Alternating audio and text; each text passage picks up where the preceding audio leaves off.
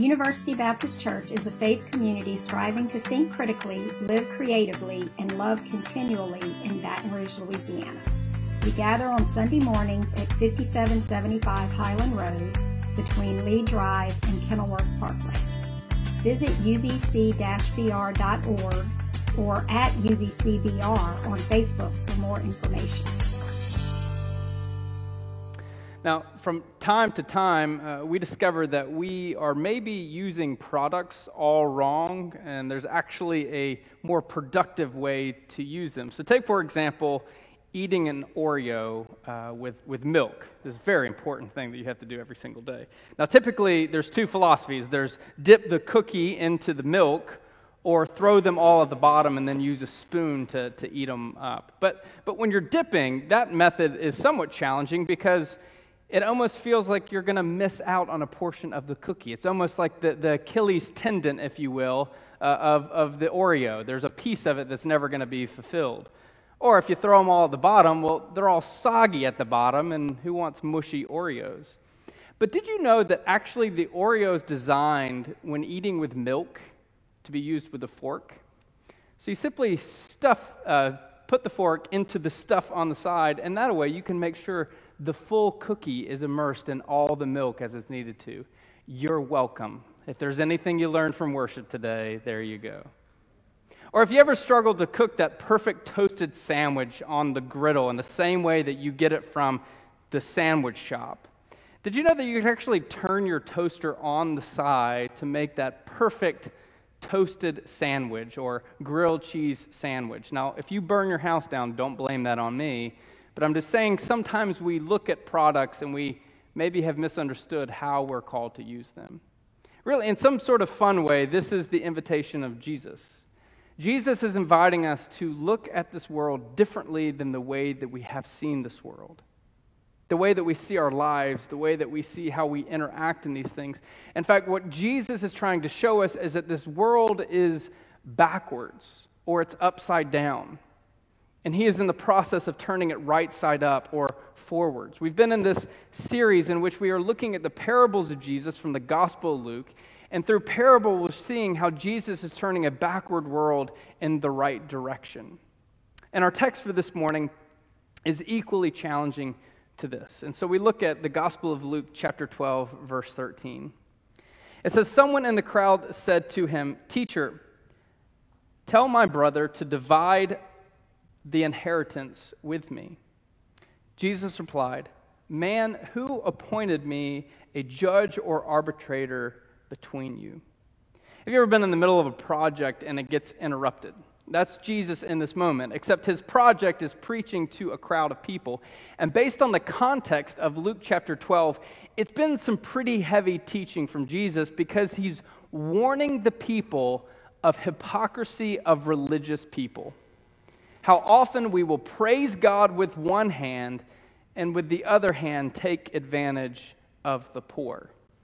And then this guy interrupts Jesus to ask him to be a civil judge between he and his brother as they were having some sort of estate dispute. And I adore Jesus' response to this guy. Guy, that's not my job. That's why we have civil officials to deal with these things. But seeing right at the heart of this interpretation, Jesus says this in verse 14. "Watch out. Be on your guard against all kinds of greed. Life does not consist in the abundance of possessions." Whoa. Pump the brakes, Jesus. Let's get off this bus right here. This guy asked you to be an arbitrator between he and his brother. He said nothing about greed and possessions. You see, turning point of this conversation is what makes Jesus challenging to so many people. Most of us are 100% on with Jesus when he tells us that God is love, that I am forgiven, that the grace of God pours over into our lives, and that in the end of all things, we will have eternity in God's presence. But we start to have issues with Jesus when we start to read these types of red letters from Jesus in our Bible. Jesus turns to the crowd and says to them, beware. He cautions them. He tells them to watch out. Be on your guard against greed. The Greek word used here is phaeonyxia, which means literally numerically wanting more. Proverbs 15:27 says that the greedy bring ruin to their household. Proverbs 28:25 says the greedy stir up conflict. So what is greed? Greed is when you want more and more, no matter what it takes for you to get it. A biblical example: King David had a kingdom, he had an army, he had a beautiful wife, but then he wanted Uriah's wife. So he slept with her, got her pregnant, and then had her husband offed. That's greed. The second word he uses here that we need to look at is abundance. Parasio, which literally translates to exceed, to have leftovers, to overflow. So imagine you have a cup and you want to fill that cup with the most delicious drink on earth, naked juice. If you've never had naked juice, it is the nectar of the gods. But abundance is where you don't just pour into your cup, but you pour into it, it overflows and begins to spill over onto the ground and onto the table. That's abundance. And the third key word that Jesus uses here is possessions. Now, this word he uses here is very interesting because it means to be or to exist. It's almost as if he's saying that possessions creates this sense of worth in your life. Therefore, be on your guard against greed because the abundance of possessions doesn't sum up who you are as an individual. Now, if that doesn't preach 1,000 words about the desires to have possessions, I don't know what does. And to illustrate his point, he's going to tell a parable. And he says this in verse 16. The ground of a certain rich man yielded an abundant harvest. He thought to himself, what shall I do? I have no place to store my crops. Then he said, this is what I'll do. I'll tear down my barns and build bigger ones, and there I will store a surplus grain. And I'll say to myself, you have plenty of grain laid up for many years. Take life easy. Eat, drink, and be merry. So this farmer yields a fantastic crop. In fact, he has so much grain that he's unable to store them in his barn. So what does he do? He thinks to himself, I'll build bigger barns and store abundance in them. And is it just me, or does the farmer not seem to be wicked? He hasn't gained his wealth illegally or by taking advantage of other people. Further, he's not portrayed as particularly greedy. Indeed, he seems to be somewhat surprised by his good fortune as he appears to do the reasonable thing to reap the abundance of his harvest. So what's wrong with this picture? Over the last year or so, my 9-year-old has become more and more fascinated with space. So my parents got for her birthday a telescope. And honestly, she's not been able to take advantage of it in Baton Rouge because Baton Rouge is actually one of Louisiana's worst cities for what's called light pollution. Light pollution is the combination of suburban development, street lights, commercial lights, and sky glow. And this makes it nearly impossible to see any constellations in the night sky. However, when we went on our trip to Colorado in July, removing ourselves from the glow of the city into the national parks, these are some of the stunning sights that we were able to see. We've got an example here. And then the next one here. You see, sometimes when we step outside of what we know, when we step outside of what we normally see, we can never see beyond our limited perspective. And that's what Jesus is trying to do with this parable.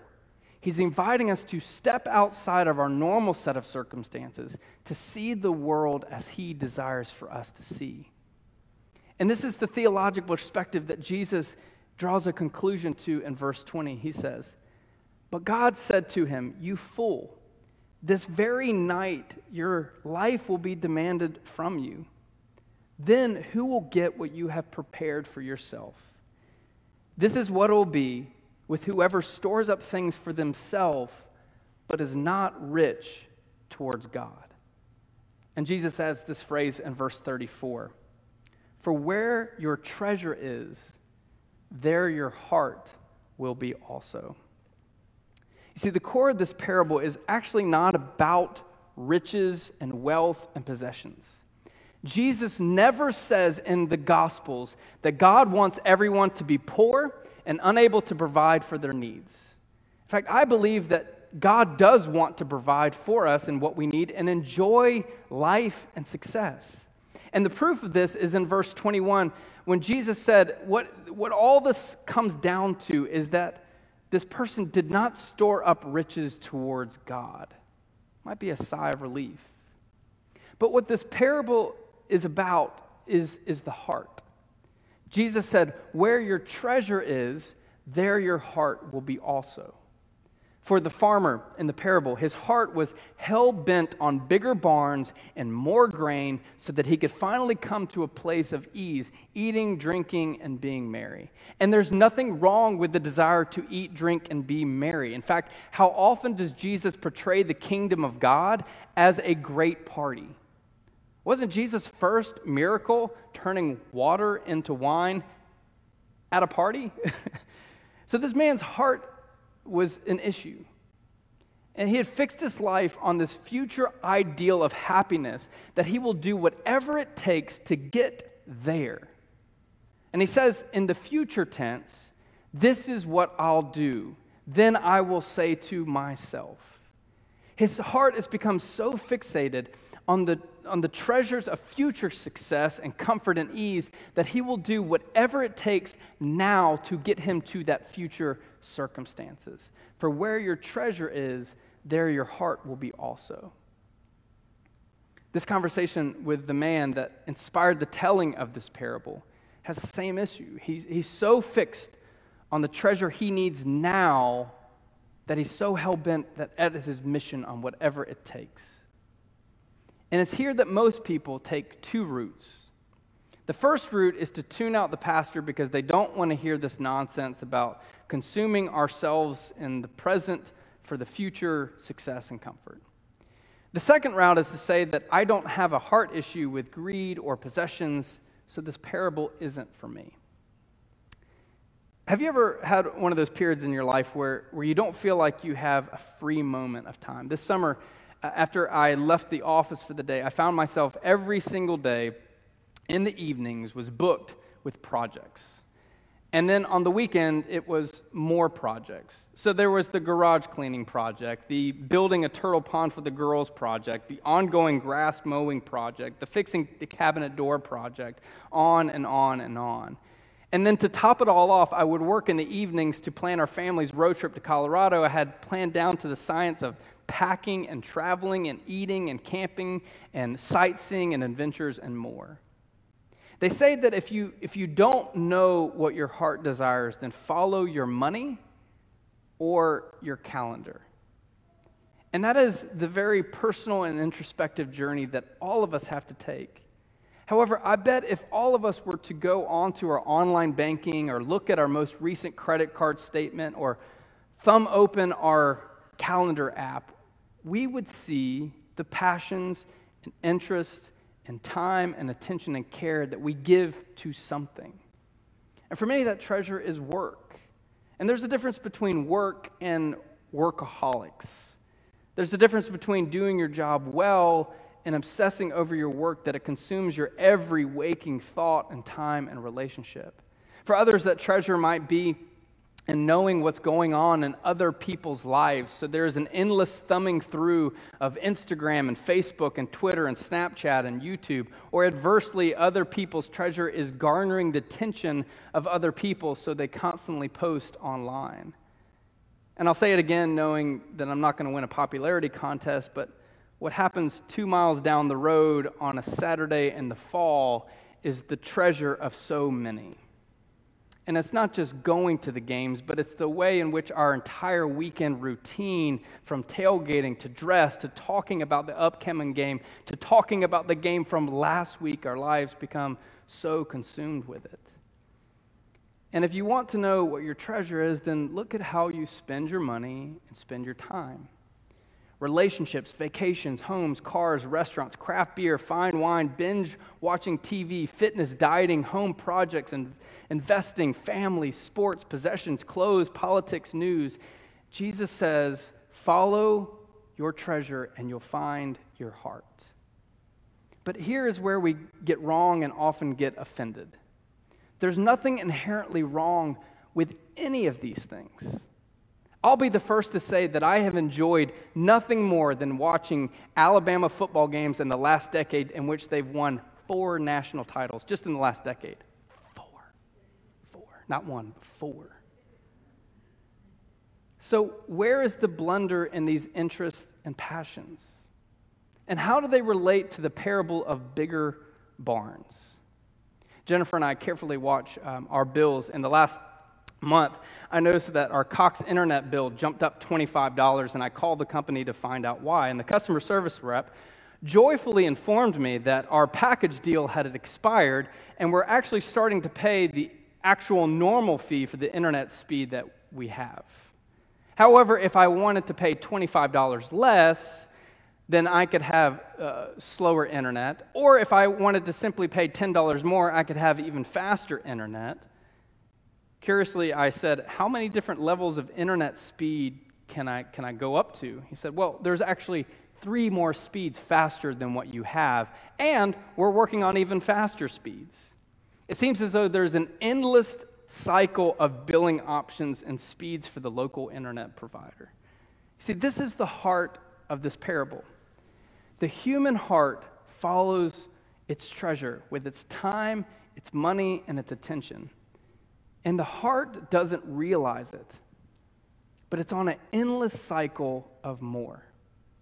For the farmer in the parable, more crops meant bigger barns which guarantee greater surplus for the future success and comfort. He tells himself that he will do whatever it takes to get to that point later on in his life. But is there ever an end to that cycle?